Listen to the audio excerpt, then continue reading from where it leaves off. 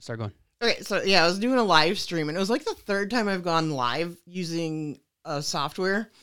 And it was so funny because I was like, shoot, I think I'm like, am I live? Am I live? And people were like, oh my God, you did not go live. And I was like, I said it. I said it. So I've gone live like one other time, and I was like, okay, I know I'm live now.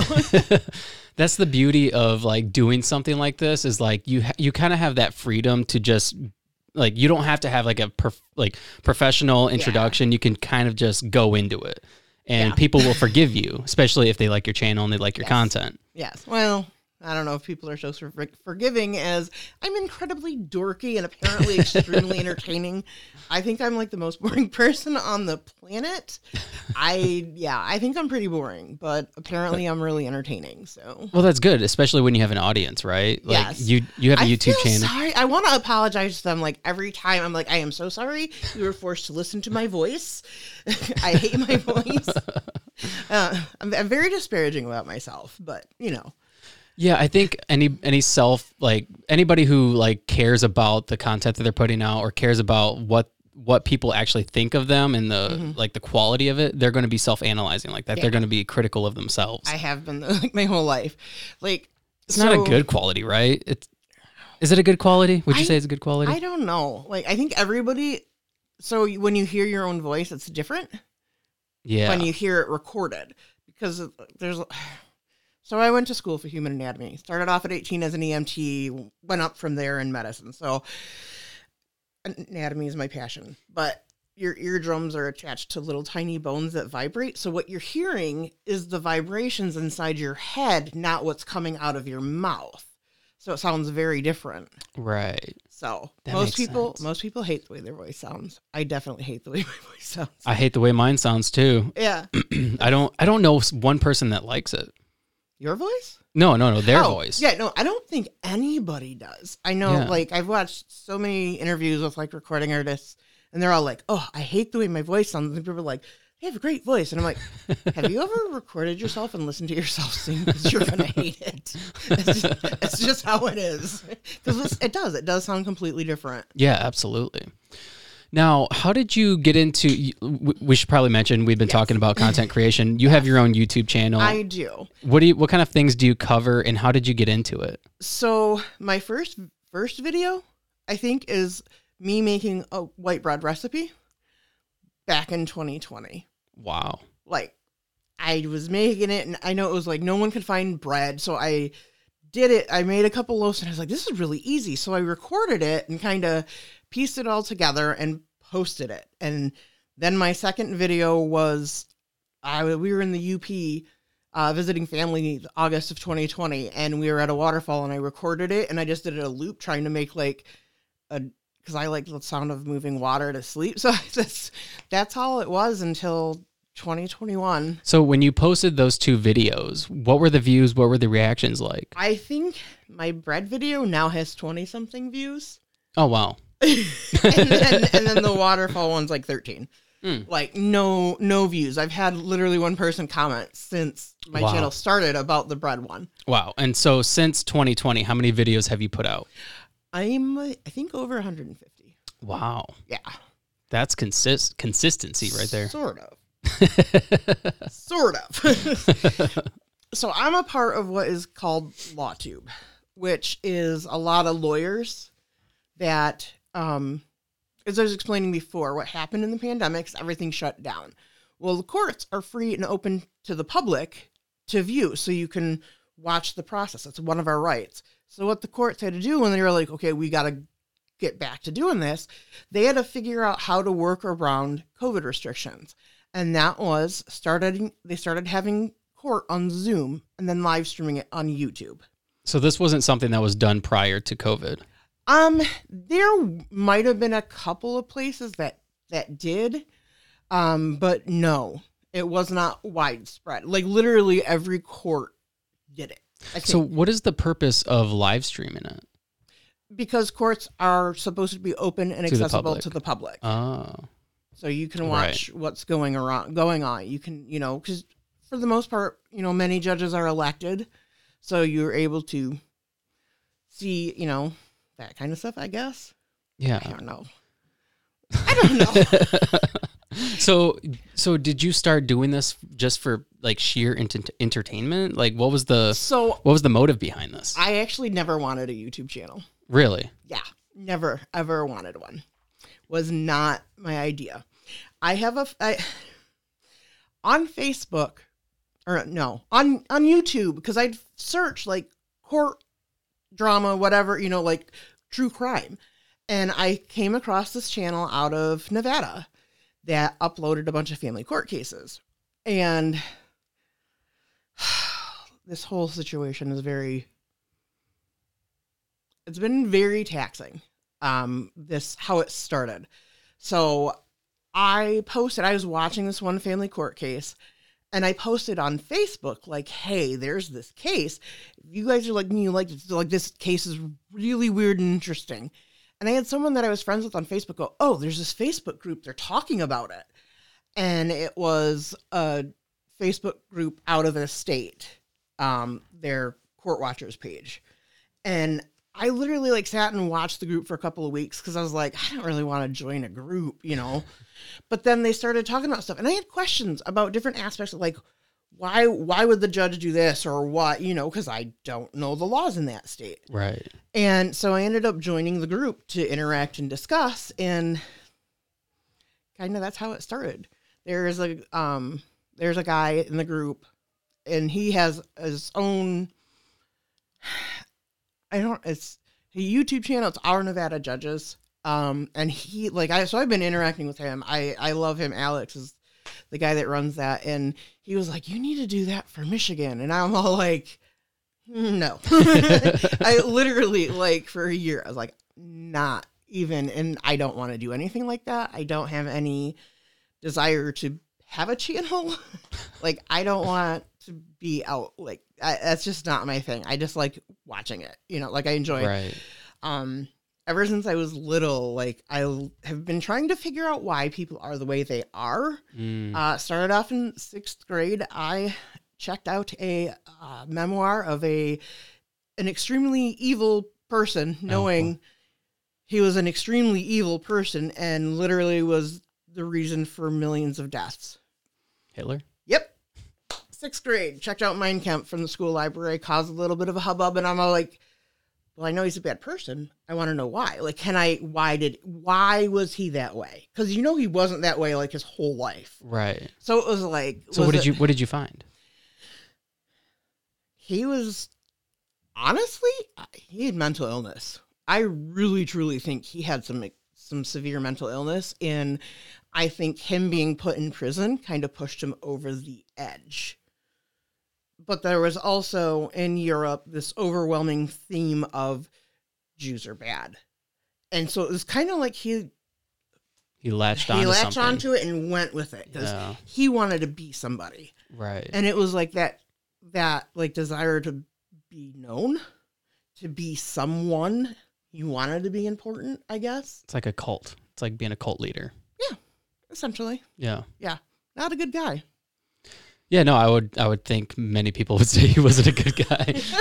True. But yeah, so that caused a little bit of a hubbub, and I'm all like, I just want to know why he was the way he was. And right. And I was like, if I shouldn't be checking it out, why is it at the school library? Because it was in the library. So they got mad at you for checking it out? They were concerned.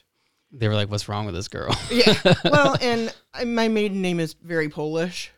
Oh. So I don't know what they thought. And come to find out, my last name literally means son of the nation, which, the National Bank has my last name on it, or my maiden name on it. Yeah, there is a newspaper. I knew about the newspaper. There was a resistance newspaper. Had our last name on it. And so we're kind of the last. My dad, when he dies, is the last male with that last name. But there's been a surge of neo-Nazi skinheads, nationalists in Poland, that have started changing their last name to my maiden name. Wow. I'm not a fan of that. Yeah. Because that's totally not us. Right. It's like, leave my fucking name out your mouth. Okay? It's like, that is so not who we are. Yeah, that's unfortunate. Yeah. So having this channel, this court channel, yeah. Would you say you do it because you want to try to understand the people in Michigan, or like what is the purpose of doing it? Well, I already watched court cases. Yeah. So like I found a couple different channels, and I was working part-time. It was great. I'm 100% disabled. I was able to work when I was able. I had the ability to like literally lay down on the floor while I was working, like shredding paper, Wow. So it was really accommodating. It was wonderful. But I also have ADHD, so I have to have something, either TV or whatever. And then I had found these channels. There's a couple channels on YouTube that did court cases day in, day out. And they would live stream other courts or whatever. And that's kind of how it got started. And I started finding judges here in Michigan that I didn't know about. And I would send a message to this one creator. I'm like, hey, there's this case in Judge Simpson's courtroom, which is Cedric Simpson out of Washtenaw County. And I was like, it's at this time. It's great. You're going to love it. And I don't know how many times I did that. And then he was like, okay, record it, upload it, unlisted, and then send me the link. And I was like, no, I don't want to channel. He's like, oh, you don't have to have it listed. Well, then after a week or so, he was like, just do your own channel. And I was like, I don't really want to, but I started. I didn't start even like with my face on screen. My voice wasn't even on it. It was just, I was typing comments. As I'm watching it, I'm typing literally what I'm thinking, a running commentary of my brain. So that's what you do whenever you're covering a case or whenever you're live streaming this case, you kind of share it, right? How do you don't share it live, right? I do occasionally do live streams, but I do not live stream a court live stream. Okay. Because this is where I'm different from some of the other law tubers. I will never release personal information. I will never release a victim's name, or the identifying information. I will protect all children, unless it's like a 17-year-old that's actually in court, I am more journalistic in that fashion. Okay. So I don't like to live stream because they do say addresses or phone numbers and emails. So how do you bleep that out? Do you just bleep it out? Yeah, I had my editing software. Okay. It takes a 10-minute video can take up to 2 hours to edit. It's a lot of work that goes into it. It's a little crazy. But I wouldn't want anyone to put my information out there. Yeah. I don't think it's right. And people are, the courts, they leave it up or they do it. Yeah, but the courts also don't leave the videos up. Some of them will leave them up for a little bit. A lot of them will pull them down within a week. Really? Yeah.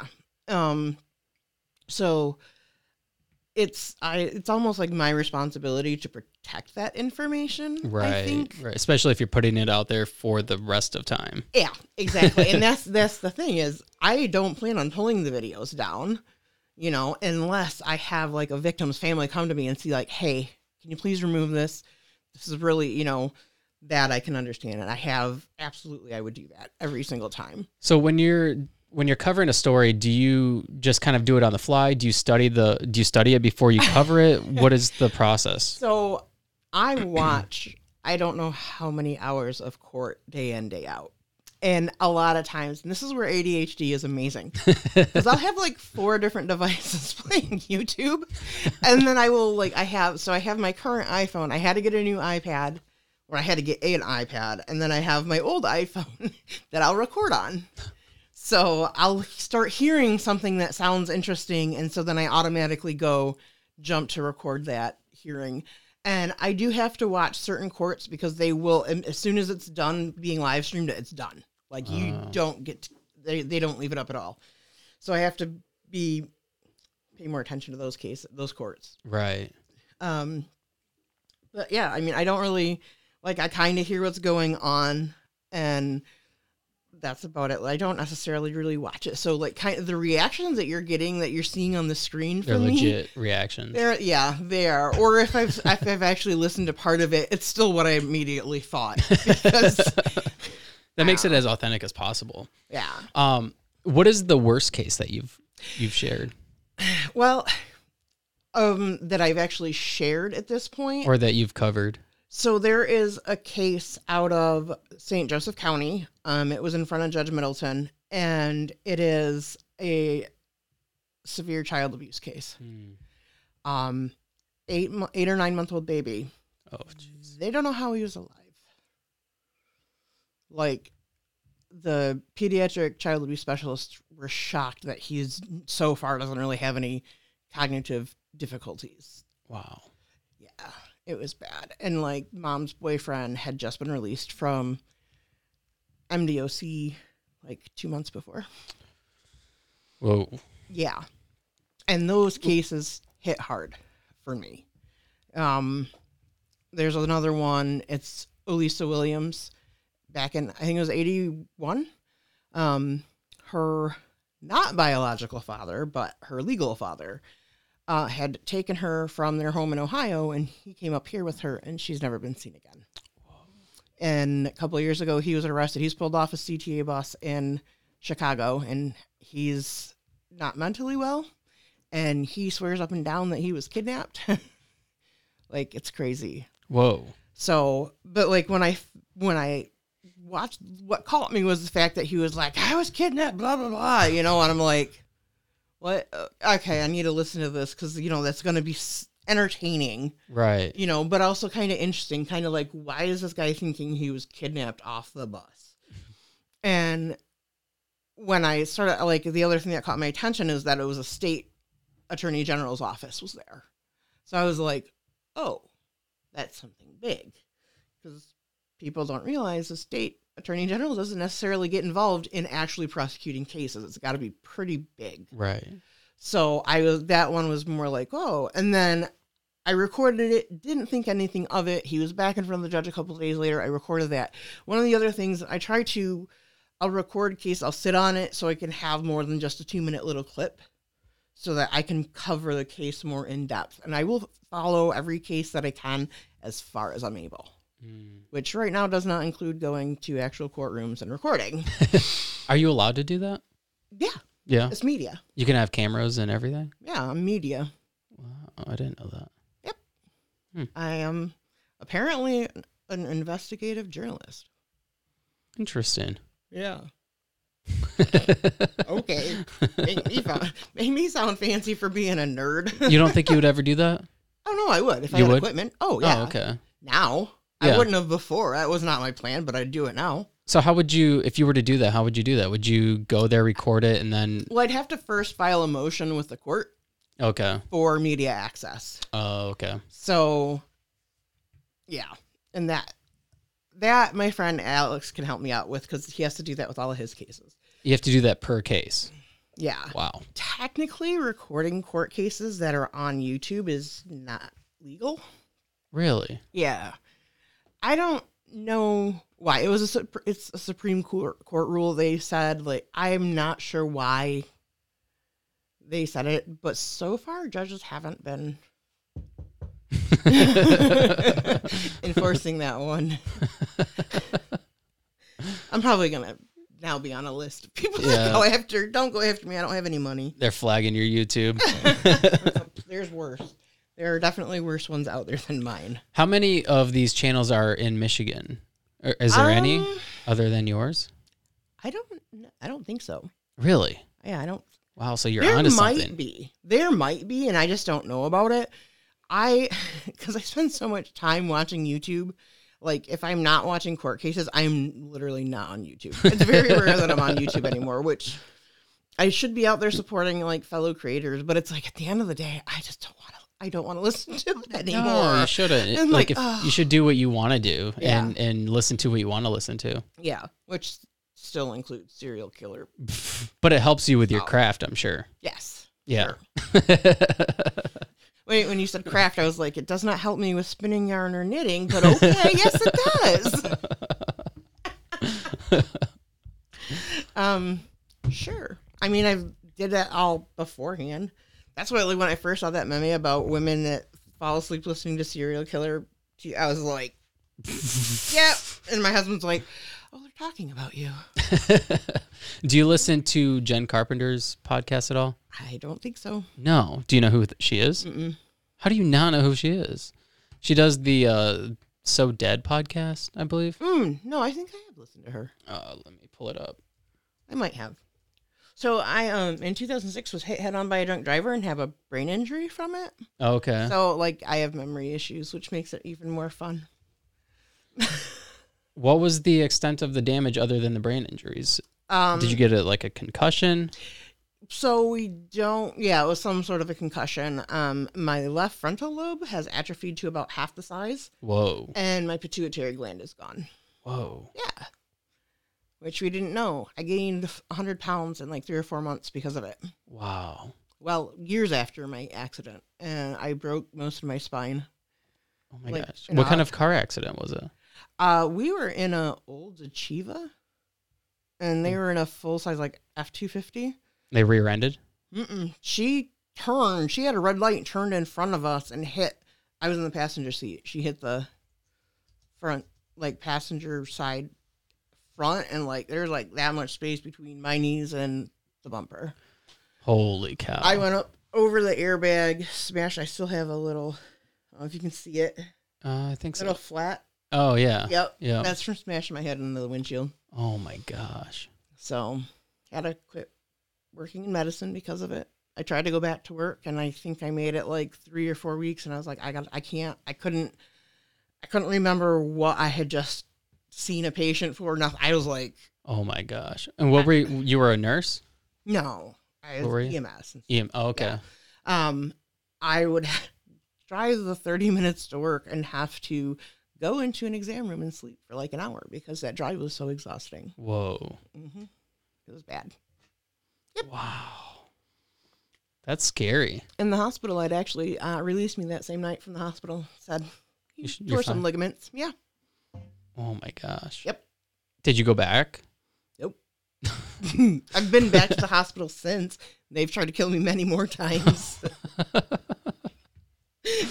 So, that's like sort of my ongoing joke is like when I was 16 was the first time I remember doctors saying, hey, you're not going to survive. Because I have like very complicated health history. And so it's like, well, I lived there, like at 30, they were like, we're just not going to say this anymore because you're still going. I'm almost 42. And everyone's like, you're crazy. I'm like, well, I was already supposed to be dead multiple times. So why not do what I want to do? Yeah, why not? Sort of, that's what I started doing that. Like, oh, well, I'm young, but I still want to do this before I die. So we're doing this. And you just don't waste any time. Just get to it. Yeah, now, except for now, I'm almost 42 and I'm like, now what do I do?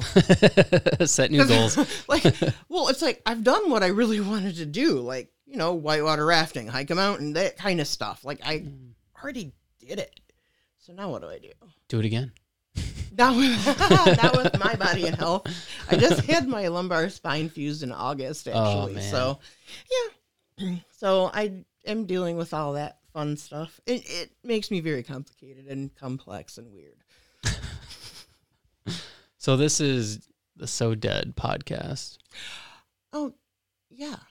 So she covers a lot of Michigan cases. Yeah, Michigan cases. I'm pretty sure I have, actually. I mean, it's like Lansing's #1 podcast. Yeah. She has a bookstore. I think in Rio Town. Okay. It doesn't list it, but it might have gone down during the pandemic. But yeah, she was voted #1 podcast in Lansing. Just seen that the other day. 1 or 2 N's. What's that? I was looking up her name.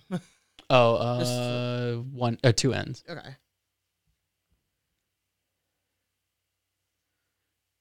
Oh, come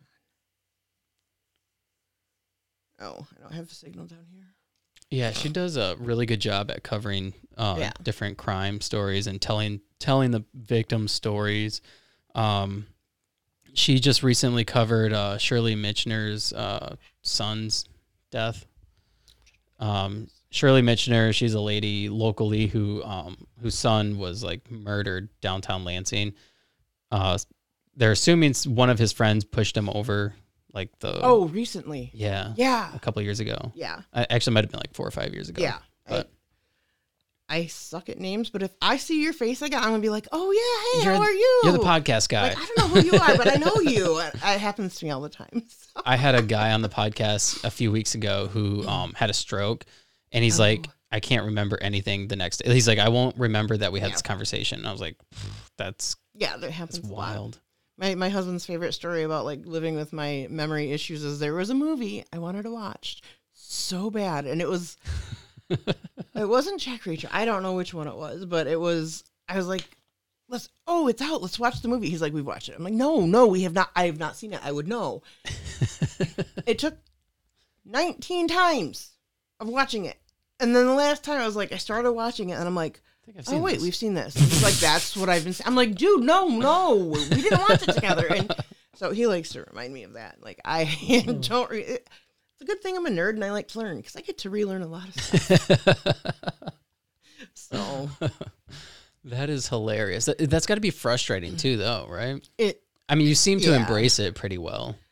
Well, what what else am are I you going to do? be a miserable cow? Right. Like I have complicated health stuff. If I'm in the ER, they're busy, right? Am I going to take it out on them? Why? It's not their fault. Right. You know, they're trying to do their job. They're trying to help me. Yeah. I can't take it out on anyone else. It's my thing. I mean, yeah, I do snap at people, but like, yeah. Yeah. But as far as like letting your own physical conditions get you down, there's really nothing you can do about it. No. You know, you have to embrace I have to it. roll with it. Yeah. I mean, I get frustrated. I do. That does happen. I do get depressed from it. You know, it's very frustrating when, like, I can't trust my own body a lot of times, and that sucks. Because, like, my body has failed me so many times. Mm-hmm. And it's hard because I've always been, like, a very physically active person. So, you know, like, when I couldn't even trust my body to hold up its own weight. My husband, there were times he'd have to literally like walk behind me, hold me up, kick my feet forward to get me into bed. Wow. Yeah. So I have to give myself grace, and I struggle with that a lot. Yeah. Do you still struggle with the not having control of your body or trusting No, it? not so much. Not since I had the fusion. I've been getting more and more feeling back, which is nice. The first night of surgery, they made me get up and go to the bathroom. I was in so much pain. Literally, I had like well below what would have been considered anything remotely close to being pain management at that point. And that's something that we have an issue with U of M about, because I was not given any pain medication for over 8 hours. Wow. After having an extensive lumbar fusion that lasted like 6 or 7 hours. What are they supposed to give you? Whatever I needed to take care of the pain. Why wouldn't they? I don't know. I was in and out the whole night. Like I remember, have very distinct memories of my husband like rubbing like my arm. Breathe. It's all right. It's okay. Because it was so painful, you just kept checking out. Yeah. Wow. And the thing is like they weren't going to give me anything by IV anymore. But then I was in a lot of pain, which is one of the things I have is complex pain syndrome. So my pain can be just out of control where it shouldn't be. I have no control over that. That's a neurological thing. I have a brain injury. It is what it is. What was that called? Complex pain syndrome. It's sort of like a garbage dumpster term at this point. I want to look it up. Complex pain syndrome. The more known one is the complex regional pain syndrome, but it's more, for me, it's global. So it's not just necessarily one region. Right. I mean, it would make sense that if you had a brain injury that your nerves wouldn't quite work properly. You would think. I mean, I had my spine fused because of spinal cord damage. Yeah. I'm going to be in pain. That's an extremely painful surgery. So would it be kind of equivalent to like chronic pain? Yeah. It's like chronic pain on steroids. Okay, let's see here. I don't even know what it officially says about it. Let's see. They might just call it chronic pain. Let's look at WebMD. Okay. See, yeah, it pulls up the regional pain syndrome, which is typically like if you've had it, like you'll have it when... In a certain area? Yeah. Okay. Well, let's read this. Complex regional pain syndrome, CRPS, also called reflex sympathetic, dystrophy syndrome. You should just read this. Okay. Complex regional pain syndrome, CPRS, is also called reflex sympathetic dystrophy syndrome, is a chronic pain condition in which high levels of nerve impulses are sent to an affected site. Experts believe that CRPS happens because of dysfunction in the central or peripheral nervous system. It is most common in people between ages 20 to 35. It's rare in children and seniors. It affects women more often than men. There is no cure. Wow. And this is where, like, so there's not really a cause. But for me, like, it won't necessarily just be, like, just my arm or leg. It can be, like, my entire lower half. Right. And that, I think, stems more from the spinal cord injury. Like, I've been diagnosed with a couple of different things that it's like, what? What have they diagnosed you with, if you don't mind me asking? Hold on. So, severe TBI is also associated with complex regional pain syndrome, formerly called reflex sympathetic dystrophy. Patients will serve TBI. Patients with severe TBI. I can't read today. I went for a 6-mile run, and now my brain's just kind of scrambled. Okay. Patients with severe TBI were found to have a 12% incidence of CRPS. Okay. Yeah. Let's see. I actually was on my... I was just wondering what they had to say about brain injury and complex pain syndrome. So I actually did screenshots of some of my different, because I started a second channel, which is more about my health and my personal stuff. Okay. So, like, advocating, because a lot of stuff that has happened to me, it was always, it's in your head. You know, you're exaggerating whatever, but no, that's not the case. It's not, well, some of it's technically in my head. But, you know, every time I see a new specialist around, they're like, you advocate so well for yourself. You give such a great history. And I'm like, I have to. Right. You know, and there are people out there, like, I come from a medical background, so I know what I'm saying. Right. You know, and I'm like I hate saying I'm not an idiot. So what are their thoughts when you go in and you advocate for yourself? Do they feel like you're just trying to get drugs, or it's hit or miss. Yeah. It really is. It can, some are like, oh no, you know, you don't know what you're talking about. Like, I'm the specialist and I know, and I'm like, that's great. You're the specialist in this field. I'm the specialist of my own body. Right. And I've literally said that before. I will walk into a new patient appointment, and this is what I tell people all the time. You walk into a new patient appointment, and it's so they can get to know you. I walk in and say, I am interviewing you to join my team of medical care providers. Because, yeah, you're seeing if you're going to take me on as a patient. Right. But you also have to be able to work with my team. Yeah. Because, like, my primary care physician recently retired. He got burned out. I get it. I went back to a nurse practitioner I used to see. And at first, they were like, no, she can't. You're too complicated. I was like, no. Tell her, you know, I just literally need her to play quarterback. Like, I will see her when I have a sinus infection or if I need a referral to somebody else. You know, that's what she's there for. And it's like, I am complicated. I mostly see specialists, but I do have to go see new ones every once in a while. And I will tell them that, like, if you're not able to work with a team dealing with my health because it's very complicated, no, that's a no. I can't have a provider sitting there trying to tell me it's in my head when I know it's not. Yeah. You know? Yeah.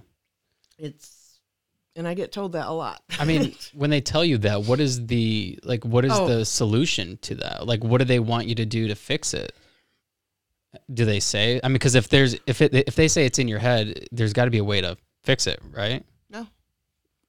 So how do you get it out of your head? They don't want to deal with the complexity of it. And I'll tell them, like, I get it. If I'm too complex for you, good. We're good.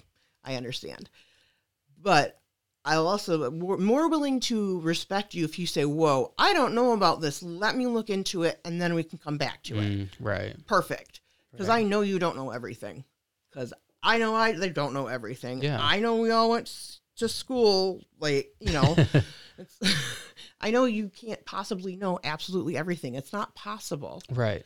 But you have to kind of approach it as like a group think sometimes. Right. Because there's multiple things going on that are they're multi-specialty, and they all interact with each other. And historically in the United States, healthcare has been each individual system is separate from the others, and we know that it's not. So what do you mean by that? So like, say you're diabetic. Well, that's just because you don't eat well or you eat too much sugar. But no, that, you know, it's not necessarily that you're obese and you eat too much sugar. You know, for me, it's genetic. I was able to hold it off until my mid-30s. I did a really good job of it. It's still wildly out of control, but, you know, I can eat a peanut butter and jelly sandwich and my blood sugar bottoms out to 70. Oof. That makes no sense because jam is high in sugar. Right. You know, so it's not all this and that. It's not black and white. And it's because humans are complicated. We are extremely complicated, that's for sure. But like, you know, some of my diagnosis, you know, knee scopes. I had appendix, gallbladder out. When I was 15 months old, I had a breast tumor removed and had to have reconstructive surgery starting at 14. Wow. That made me very, very adult. I was making very adult decisions that women don't normally have to make until they're in their 50s and 60s, if at all. So I've been a fairly mature person. Kind of had to be. So I had multiple surgeries for that. Oh my gosh, so many. I've been diagnosed like with, okay, so the latest thing has been gastroenterology. That's been like the biggest nightmare for me, period. I had to go back to a gastroenterologist, but I'm going to MSU because I used to see the two main guys here in Lansing. Every time I would get an appointment with the different doctors, they'd order different tests, and then the tests would come back and they're like, okay, so no, it's not that, it's this. Okay. Then the next guy was like, oh, no, it's not that diagnosis. It's this. And like, I was having trouble swallowing again. And I was like, oh, I need my esophagus ballooned. Went in Monday, right? I didn't need my esophagus ballooned at all. I'm having trouble swallowing because my body is not moving the food through. So it was 10 and a half hours later and my food from the day before was still in my stomach. Wow. So what do they do to help enhance that? I have a connective tissue disorder that's genetic. It's called Ehlers-Danlos syndrome. It's a collagen disorder. Unfortunately, the dysphagia and the I keep forgetting what the word is. I should know because I just had to look it back up because I did a video about it that's uploading right now. Want me to look at it? Look it up? Yeah. Gastroparesis, that's it. Okay. That's how my brain works. It's so frustrating. Mine does the same thing. It's very common in people with EDS. And like, I didn't talk to the doctor afterwards. I talked to her beforehand and she was like, yeah, we're going to get to the bottom of this. And I saw her physician assistant and she was like, okay, we're just going to literally scrap everything. We're starting over from scratch. I'm like, sweet, that works.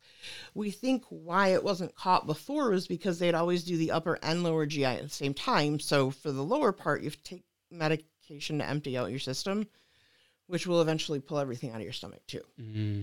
So that's why it wasn't necessarily seen. But my husband was like, is it because of the EDS? And she was like, it's very likely. Wow. Which is something I've been trying to say for 10 years, like going through all this. I'm like, are we sure it's not this? Because I'm telling you, you know, like I'll get a migraine, don't eat that whole day. And I start throwing up and I'm throwing up food from the day before. They're like, no, that's not possible. Were you there? I'm like, this is literally, I'm just like. So what did they do? What did they do when you told them that? About what? That it was, when they figured out it was due to the EDS. So we don't know. It's likely. It's very connected. We don't know. I have to have more testing done. And they put me on this weird, like,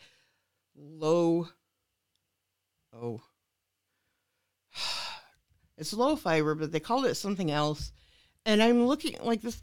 I can't eat fruits and vegetables. I can't eat any whole wheat or whole grain. I can have as much enriched white bread as I want. I can have peas if they're cooked and peeled. Like, what? What can you eat? Junk, basically. Oh, and chocolate. Apparently chocolate is high fiber. Oh, wow. Whatever. I ate me some chocolate brownies. I don't even care. I was like, I'm doing it because the next test isn't until middle of April. So, and they're like, oh, it's only going to be a week or two. And I'm all like, okay, I have a whole bunch of bananas that are going to go bad. You know? It's like, well. That's got to be extremely frustrating to not be able to essentially live a normal life as far as being able to eat whatever you want and just have a normal health. Yeah, it is. It gets very depressing. Yeah. It's very isolating. Is there times of the year where it's worse? Oh, definitely in the winter. Yeah. But is it because you're less active? Or no, it's because there's no sun. It's like everyone in Michigan gets seasonal affective disorder basically in the winter. You know, what's interesting about that is I used to get it really bad, but this year I have not got it at all. And I think it's because this is the first year I've ever like during the wintertime pushed having like a morning routine, getting up and working out and then like journaling and goal setting and doing those things every single day has helped me just kind of keep moving forward. And I feel good. Like I feel energized. Yeah. Usually every winter I get so depressed. Yeah. I hate it. Like I hate winter. I hated Michigan. I'm not from Michigan. I hate Michigan. I was born in Oklahoma, but my dad's from Lansing. So we moved up here when I was 3. Wow. I'm from the Sunshine State.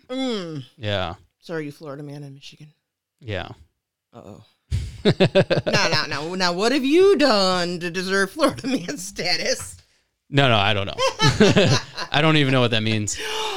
You don't know about Florida man? No, what's Florida man? Oh, my Lord. I just assumed that I was the man from Florida. No. Some of the dumbest criminals on the face of the planet come from Florida, and they do absolutely stupid stuff. That's because Florida's a wild place. Yeah, that's Florida man or Florida woman. Like, literally crazy stuff. Like, I want to say there's one story. It was like, a guy got arrested for feeding an alligator meth or something. What? Like, what? Yeah, it's like, wait, what? Oh, my gosh. That's Florida, man. Florida is a crazy place. Have you ever been there? I have once. Okay. I went in February. So my friend was moving back down to Tampa, and I was helping her pack to go, but she had a friend that was going to drive her car down that canceled. And it happened to have snowed like 6 inches that night. I literally woke up and I go, I'm going to Florida. And so we get down there in 24 hours. I literally called my professor standing in the Gulf of Mexico going, I'm not going to be in class tonight. And he's like, why? I'm like, well, I'm kind of standing in the Gulf of Mexico. And he's like, haha, funny. And I'm like, no, I'm serious. I'm literally in Florida right now. And he's just like, what? And he was one of my bosses. So it actually just made it funnier. That is funny. I was like, I'll be back for work in 2 days, though. So we're all good. So, yeah, that's the only time I've been to Florida. That's funny. I had to pull over on the side of the highway trying to come back up because it was pouring so hard you couldn't see anything. Yeah. I was like, what the hell? That's interesting, too, with Florida. When storms come through, because it's such a narrow state, they just kind of come through and then they're gone. Yeah. They just nice. Blow right over. Yeah. Sort of how Michigan is, though, too. Yeah. Not necessarily as crazy intense, but definitely extreme. Well, we had snow and ice, and then yesterday it was 40-something? Yeah, it was like 42 degrees, and then today's supposed to be 48. Yeah, I don't know. It's like, what? I was driving home from Walmart, and I was trying to get out of Walmart before it hit. And I got to my car. My car wouldn't start again. And it was fixed. And I'm like, you're kidding me. So I'm like on the phone with my husband. I'm like, oh, my God, my car's dead. I'm like, it's coming in. And so he'd got like a tow truck. He was coming to get me. And I went inside, and I was like, fine. I literally like left without finishing shopping because I was like, oh, crap, it's snowing. So I was like, okay, I've got everything. I'm good for now. And then I went back in and finished what I was going to get. And I come back out and get in my car, and it started. What? I was like, what's the hell? So I'm calling my husband. I'm like, how far away are you? Because you're about to kill me. And he's like, why? And I'm like, because my car just started. He's like, jeez. So it's a good thing, though, that he came home early because I was like, I need to put gas in the car because I'm like on E. right above E. And my dad always preached to me, you never let your tank go below half in the wintertime in Michigan because the water will freeze. So the water vapor will freeze. And he was like, no, you're not going to I'm like, no, I have to go to the gas station. Has anybody ever had that happen to him? Back in the day, yeah. Like in the 70s, but I don't think nowadays. No, I don't think so. I don't think so, because it's sort of a closed system. I don't know. I am not a car person. My husband is. But as far as I know, no. But it was pounded into my brain since I was 5 that you do not let your gas tank go below half in the winter in Michigan because your lines will freeze. My sister's the same, so I'm not the only one. But sorry, I think no, you're good. A chair, okay. I was not trying to play footsie. No, you're good. You're good. But I got to the gas station. My husband had called his mom because we had a refill for the dog to pick up at the pharmacy. So she went and picked it up for us because we weren't going to make it in time. And so he was like, I'm going to stop by my mom's house and I'm going to get it.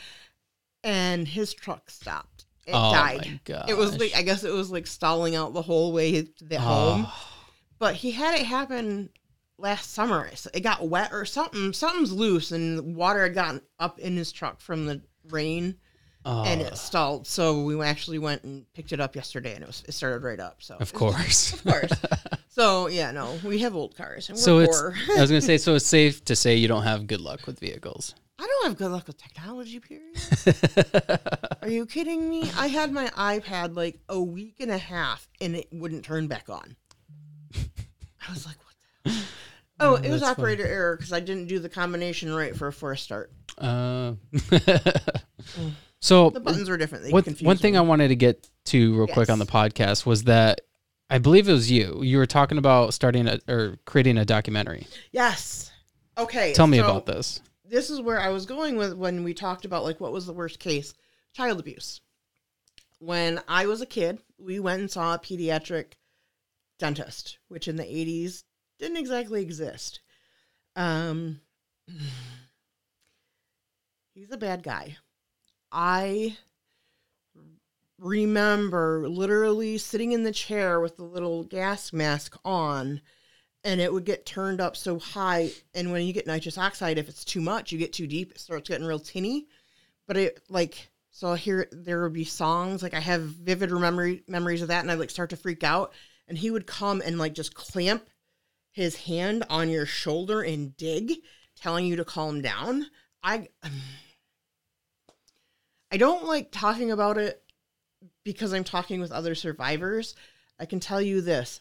Our stories are literally almost identical. We all thought we were the only ones, and we're not. There's so many of us. But is this dentist was he practicing recently? So he was convicted of CSC of a kid. I think he said Ryan Lewis. It's public knowledge. He had went to the police right before statute of limitations, and so he was arrested for that. And he was convicted. I think it was 15 counts of CSC. 15? I think so. And multiple counts of child abuse, because he didn't necessarily diddle every patient, but he definitely tortured us. Did you say diddle? I did. I have to be YouTube friendly, okay? I'm learning some words that are hilarious that I can use that also help break the seriousness of the topic. His name was Ryan Lewis? Mm-hmm. The dentist was Wendell Reset. Who? Wendell Reset. That was the name of the dentist? Wendell. Hold on. Wendell. Last name Racette. And it's pronounced Reset. There's literally like 2 articles about him now. From Mount Pleasant? Originally Lansing. He was also in Mount Pleasant. Mm. After. He was convicted. In prison, he appealed the conviction. Yeah. They were tossed. He won his appeal for that because there was quote unquote impropriety in the prosecuting attorney's office, which was Ingham County. And then Stuart Dunnings gave him a sweetheart deal. No contest, 1 count of child abuse. No registered sex offender. No more jail. What? Yeah. When was this? That was 2016. Okay, yep. He literally, I found out, took the plea deal on my birthday. Wow. Yeah, that makes me mad. Wow. Sorry. You're fine. I'm gonna read this real quick. Yeah. Because he said he did it reluctantly, an Ingham County judge honored a plea agreement between prosecutors and a former Lansing pediatric dentist whose convictions for raping a boy younger than 10 had been thrown out. Mm-hmm. The plea agreement called for Wendell Reset, 69, to be sentenced to 1,246 days, a little more than 3 years and 3 months, after he pleaded no contest to a single count of first-degree child abuse. The 15 counts of criminal sexual conduct were dismissed. Holy shit. Mm-hmm. The sentence matched what he had already served after being convicted in 2012 of sexually assaulting Ryan Lewis, a patient, when he was between the ages of 5 and 10. Yeah. The alleged sexual assaults, which Lewis said started in 1996, weren't reported to police until 2010. You know what's crazy is that so my wife went to this dentist, and I think there's many of them out there. Yeah. That's what scares me more than anything. There are issues with this case that I have, why he was able to get away with so much. Because he started in the 70s, and he didn't lose his license until 2010-ish. That's crazy. But after his appeal, he was able to get his license back. What? Who and the Department of Licensing for Michigan gave him back his license to practice dentistry on children. It was revoked like 3 months later. That makes me mad. That's one of the answers I want. Why was he allowed to go and practice on children again? Like, who thought that was a good idea? I want to know why Stuart Dunnings gave him this plea deal, but we all know what happened with Stuart Dunnings too. And I'm not like a conspiracy theorist. What happened with him? Oh, he pled guilty to human sex trafficking. Ooh. And I knew him. And I was like, I did not believe it. He was the prosecuting attorney? Yeah, he was at the time. For Ingham County. That's why Gretchen Whitmer took over as prosecuting attorney before she became governor. Was that. So what was that situation? So there had been rumors for years and years and years that there was something going on, but that happens a lot in law enforcement. Yeah. Like there's all this corruption, and don't get me wrong, it's out there. I never would have believed it with him because I liked him. You know, he was a good guy, I thought. Yeah. And he pled guilty to it. I think I remember this. Mm-hmm. Yeah, I think I remember this case. He's the one that gave Reset his plea deal. Why? Why? I don't know. Well, what did he plead guilty to? What's being hidden? And I'm not a conspiracy theorist, but there is something that is there. Reset was a very, very popular dentist. He was in Lansing. He did dental work for governor's kids and lawmakers' kids. Mm. So he had money. What was happening? Because he was convicted for insurance fraud with Medicare and stuff. Delta Dental never went after him, which I thought was kind of odd. Probably had to do with the fact that he had money. Wow. This is the guy that they found. I'm trying to think. What was that guy's name? The prosecutor? Stuart Dunnings the third. Yeah, I want to pull him up too because I vaguely remember this, and I'm trying to think about it, like trying to remember. Yeah, I literally cried because I was like, you knew him? Yeah, because I was a domestic violence investigator advocate, whatever, with Ingham County, so I worked with them. Like, I talked with them people because I would look at the cases. I'd go with the victims. Oh yeah, I remember this guy. Yeah. So that was like, and he only served a year in jail. That was his plea deal, yeah. Wow. Yeah. How many counts did he have? I don't know. I'm not sure what he was officially charged with. So this was, I think, 2013. Let's see here. Former Ingham County prosecuting attorney Stuart 16. Dunnings III will report to Ingham County Jail by 6 p.m. Friday to begin his sentence for 3 years probation, with the first year served in jail, a judge ordered Tuesday. Genesee County Court Judge Joseph Fahar Yeah, Fahar. Presiding over sentencing because Ingham County judges recused themselves, sentenced Dunning's 64 in a courtroom on the third floor of Veterans. Okay, whatever. That came into Lansing, basically. Right. He was arrested March 14th outside a coffee shop. Yeah, that's what I remember. Okay. Outside of a coffee shop in Lansing and pleaded guilty on August 2nd to misconduct in office and a misdemeanor charge of engaging in services of a prostitute.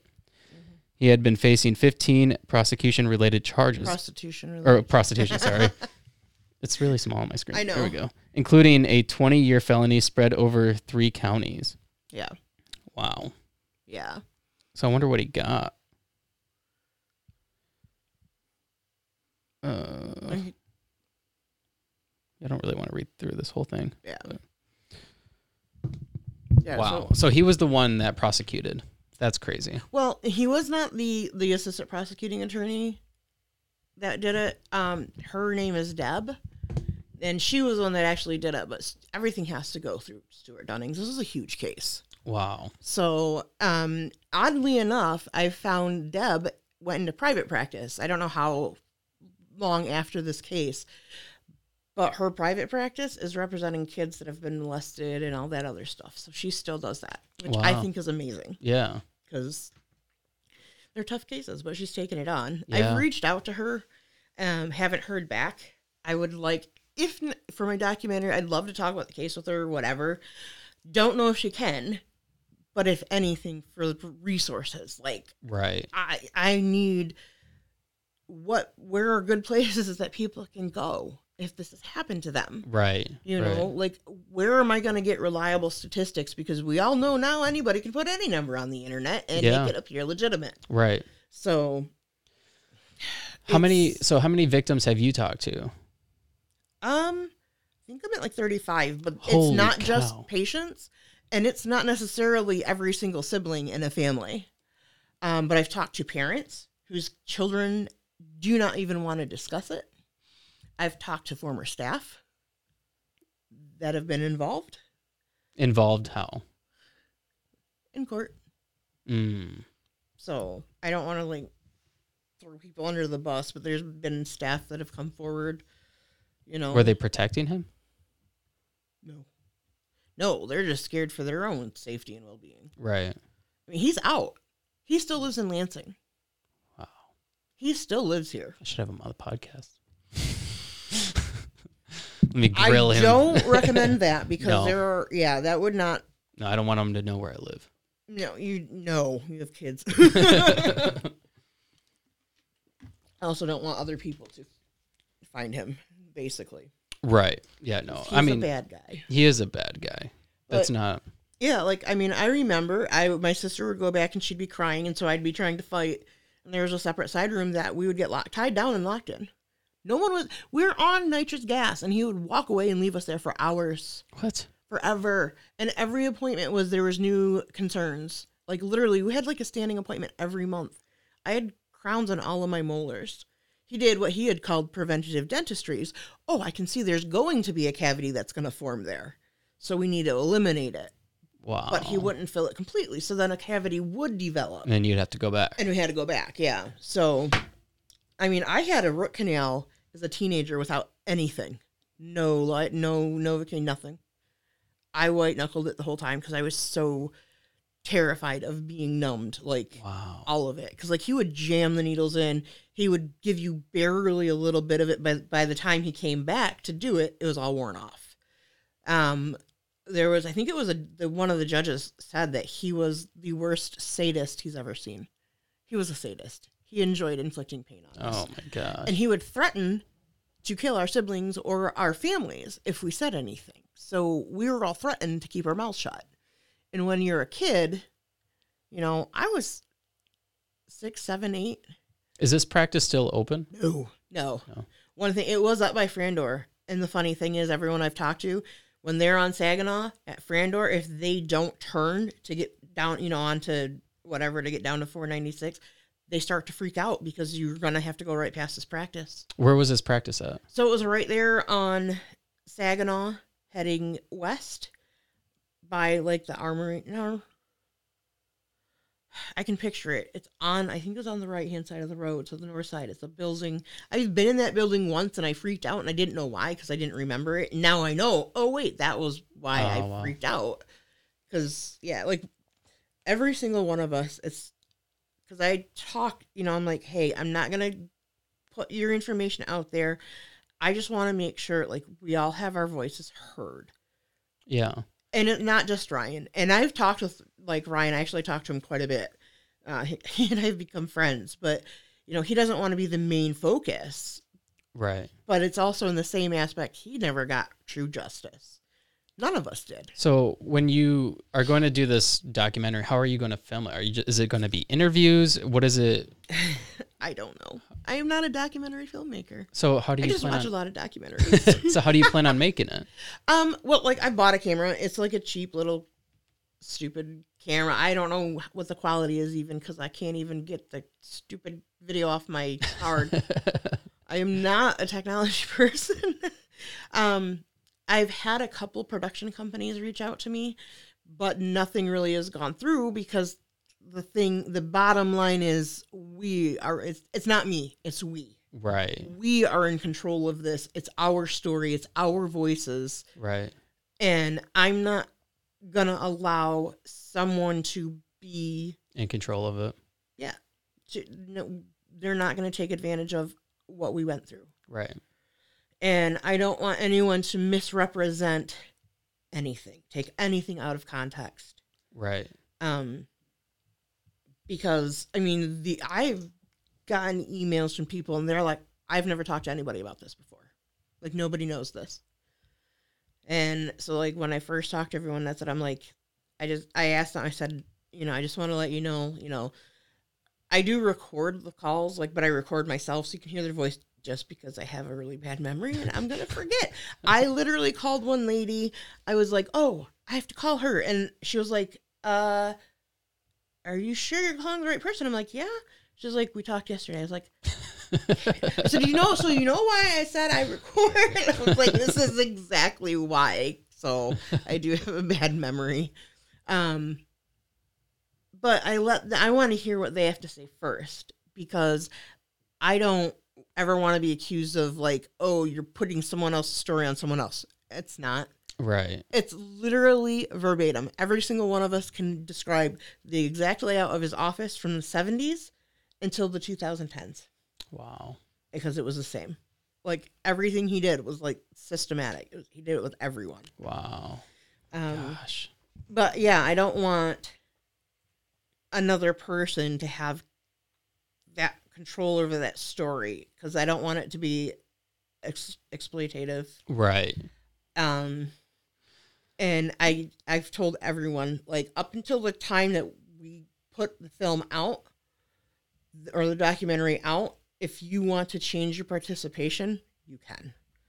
Because I don't want someone to feel like they were forced into participating in some way.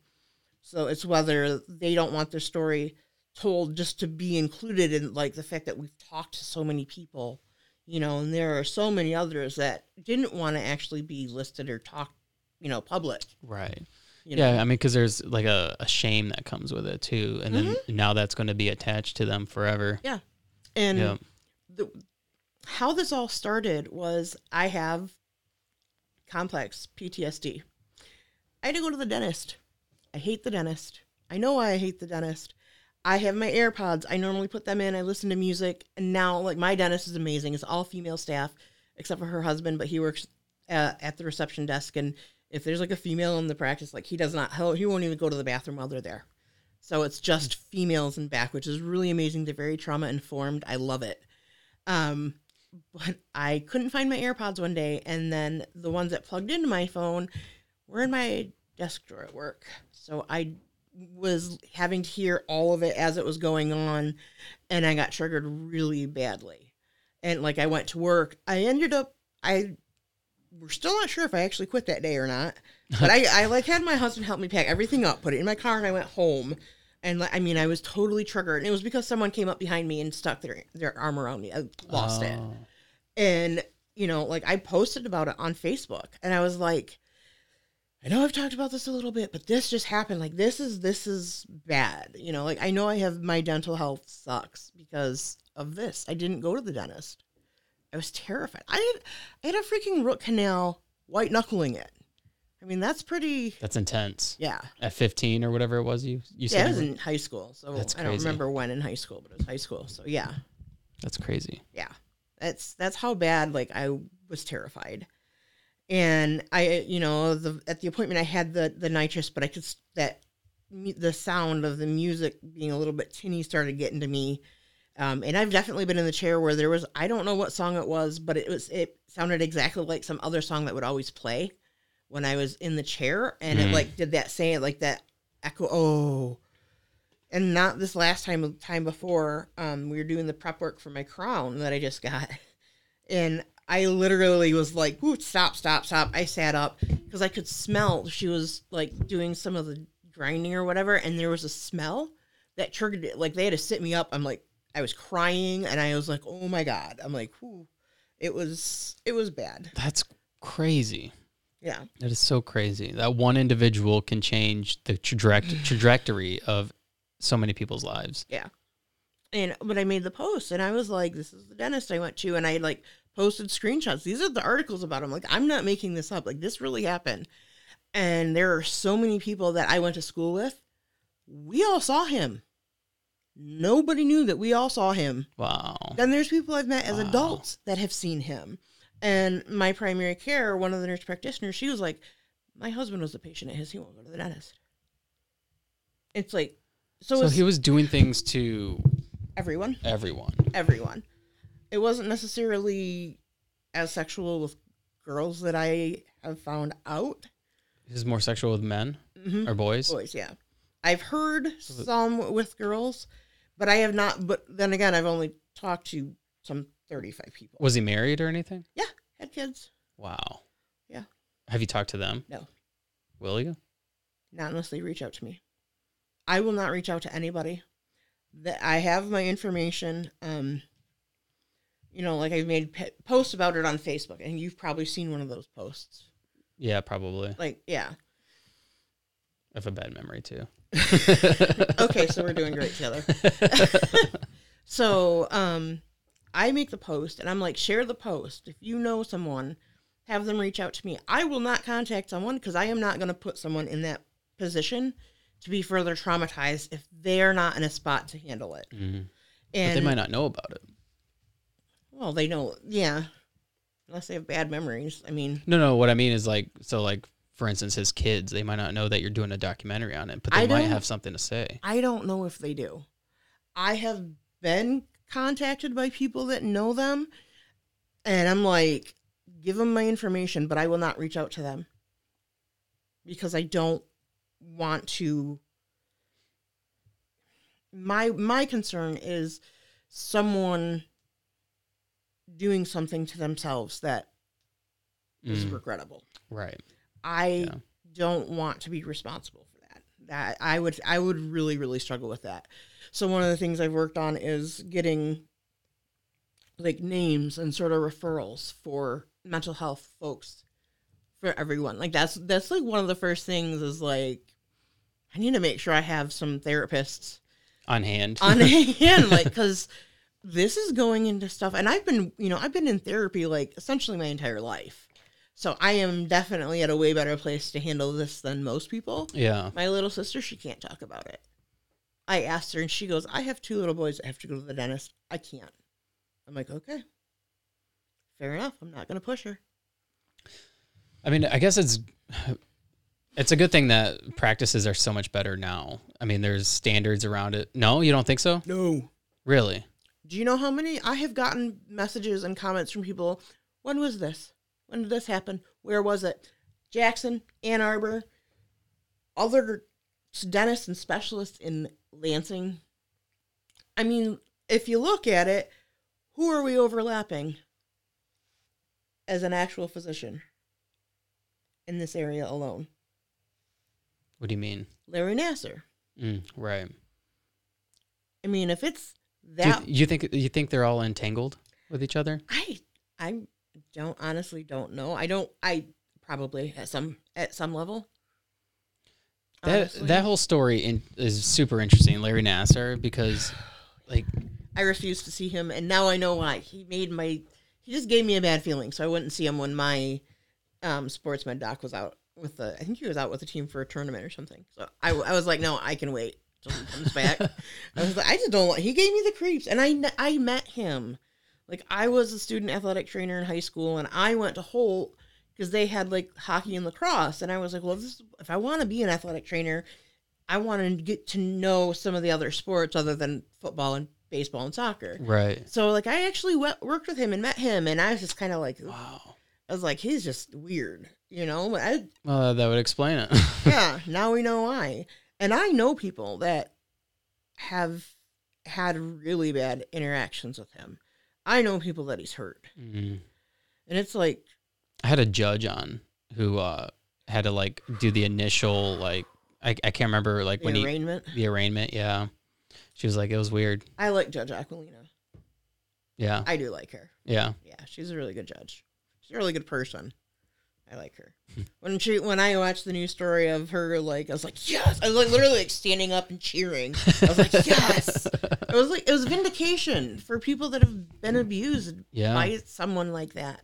Yeah. But the real crazy thing is, the attorney that represented Nassar was also Resette's attorney. She's also representing Ethan Crumbly's parents in Oxford. Really? Yeah. And she claims to be a feminist. I don't know. Protecting those two people, and you're going to sit there and say you're a feminist? Yeah, I mean, how could you protect Larry Nassar and say you're a feminist? I don't know. I don't like her. I've never met her, but I don't like her. I don't ever. Do you think wanna it's meet like her. a status thing? Probably. Like, Yeah. oh, I'm a good person. Mm. And I get it. They are allowed representation, but when you hit when you're doing those two, and then I start to question you. Yeah. Yeah. I mean, I don't know how anybody could get behind Larry Nassar. Get paid to do a job, I guess. Yeah. They're allowed representation. Yeah. I mean, you are, but you would think at some point your moral side would take hold. You'd think. At least But for then me. again- That's why I'm not. Yeah. But then again, we have people like Larry Nassar and Wendell Resett. And this is, they're out there. Right. So. Yeah. Well, Crazy. Jessica, I think we should wrap this up. We're an hour and 12 minutes into this. Oh, yeah, I talk for hours. So Time flies. Yeah, and I could talk forever. I don't know. Did we get enough stuff? Yeah. So we covered your channel. We Yes. covered your health a little bit and like how you kind of got into it. And then we talked about the documentary, which is the ultimate reason why I reached out to you, because I'm like, that sounds interesting. I want to talk to you. And I don't remember somebody telling me or tagging me or tagging you. I don't. Yeah. But. Yeah. I was like, oh, I think that's the guy that she tagged me in, and it was you. I went back and looked. That's cool. It still amazes me that nobody in Lansing does this. Like nobody like interviews people. I like know. It's weird. There's creators like this in Michigan, but there's not. Right. It's definitely more popular in other states. It is. I don't know why. As I say, Michigan is a nation unto itself, and we kind of operate by our own policies here. We really do. Yeah. Yeah. A friend of mine says it's South Canada. That's what he calls it. Not as nice though. We're not as nice as Canadians. True, for the most part. just don't cross us, and you'll be all right. There we go. That's the rule. That is the rule. All right, Jessica, thanks for doing this. Yes. This was fun. Thanks for having me. Absolutely. And All right. we'll have you back, and hopefully that documentary get some legs and sprouts. Yeah, the biggest thing right now is funding. And I didn't even want to talk about it, but I did the Freedom of Information request. Okay. $600 and some odd. Oh my gosh. Yes, just for the time that it took for them to gather all the information under that. And I don't even get to see it, so I don't even know how much is there. Oh my gosh. But I'm on disability. I don't have $600. I was not expecting something like that. That is crazy. Yeah, So we've talked about maybe doing a fundraiser, but that's not my wheelhouse. I don't know. right. Yeah, I mean, when you start accepting money from people, and it becomes like, it's kind of, Yeah, I get it. it's like, I'm not doing it for money. If it goes wide, good. I want people to know that they're not alone. Right. That's my biggest thing. Is Right. I thought I was alone. Everyone I've talked to, we've all thought that we were alone. We're not alone. It happens. And like, I know parents feel incredible guilt because of it. And they shouldn't, because they didn't know. Right. So like, that's the point, is letting everyone know, hey, you're not alone. It does happen. You know, you are not the only one that went through this with him. Well, and then also by sharing the stories, I mean, because clearly you said that this is still going on. Yeah. It would kind of put out there like, oh, maybe these are the warning signs. These are the things you should pay attention to when you're sending your kids to the dentist. Yeah. Yeah. If you're not allowed to go into the back exam area with your child at the dentist, Yeah, that's a problem. go away. You need to find a new one. I don't Yeah. care how good they're supposed to be. Don't do it. Right. And there's a problem there. Exactly. So that's like the bottom line of it. But unfortunately, I'm also constricted, like trying to get stuff that the county doesn't want out there, which is why I think they're putting such a high price tag on it. Well, hopefully somebody will come forward and pay for it. Santa Claus. All right. All right. So All right. yes. All right. Thanks for doing this, Jessica. It was fun. Yeah, And I great. look forward to doing it again. All right. We'll talk to you soonish. All right. Okay.